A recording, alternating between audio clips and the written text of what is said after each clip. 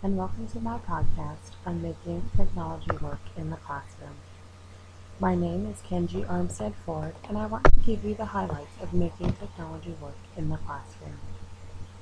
Technology is incorporated into almost every aspect of life, from remote controls to microwaves to home entertainment to gaming.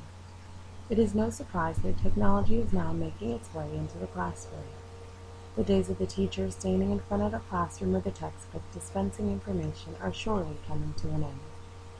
Teaching and learning is going to have to begin to mirror the technological world that today's children are being raised in. Many schools have already begun to add more technology by adding computer labs, portable laptop labs, interactive whiteboards, and smartboards to classrooms for everyday use.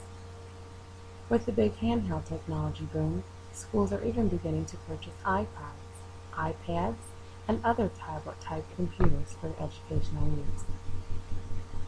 The numerous studies of technology in education are showing more and more that moving teaching and learning into the digital world is going to provide greater student achievement. It is also going to better prepare today's students for the growing world of technology. To help make technology work to its fullest potential in the classroom, educators will have to be trained on best practices for using the technology that is being introduced. If educators are not properly trained and do not feel comfortable using the technology, it could be a complete waste of time and money for both the schools and the districts. To begin to make this change, administrators need to make sure that teachers are provided professional development for using the new technology, programs, or software.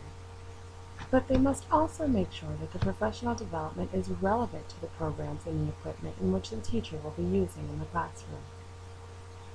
Learning to use the technology to the best of its ability is going to take more than one professional development on that particular program or equipment. The teacher should be provided an opportunity to practice, ask questions, give feedback, and reflect on the program in which they are learning. This will give them the best opportunity for making the equipment work best for them.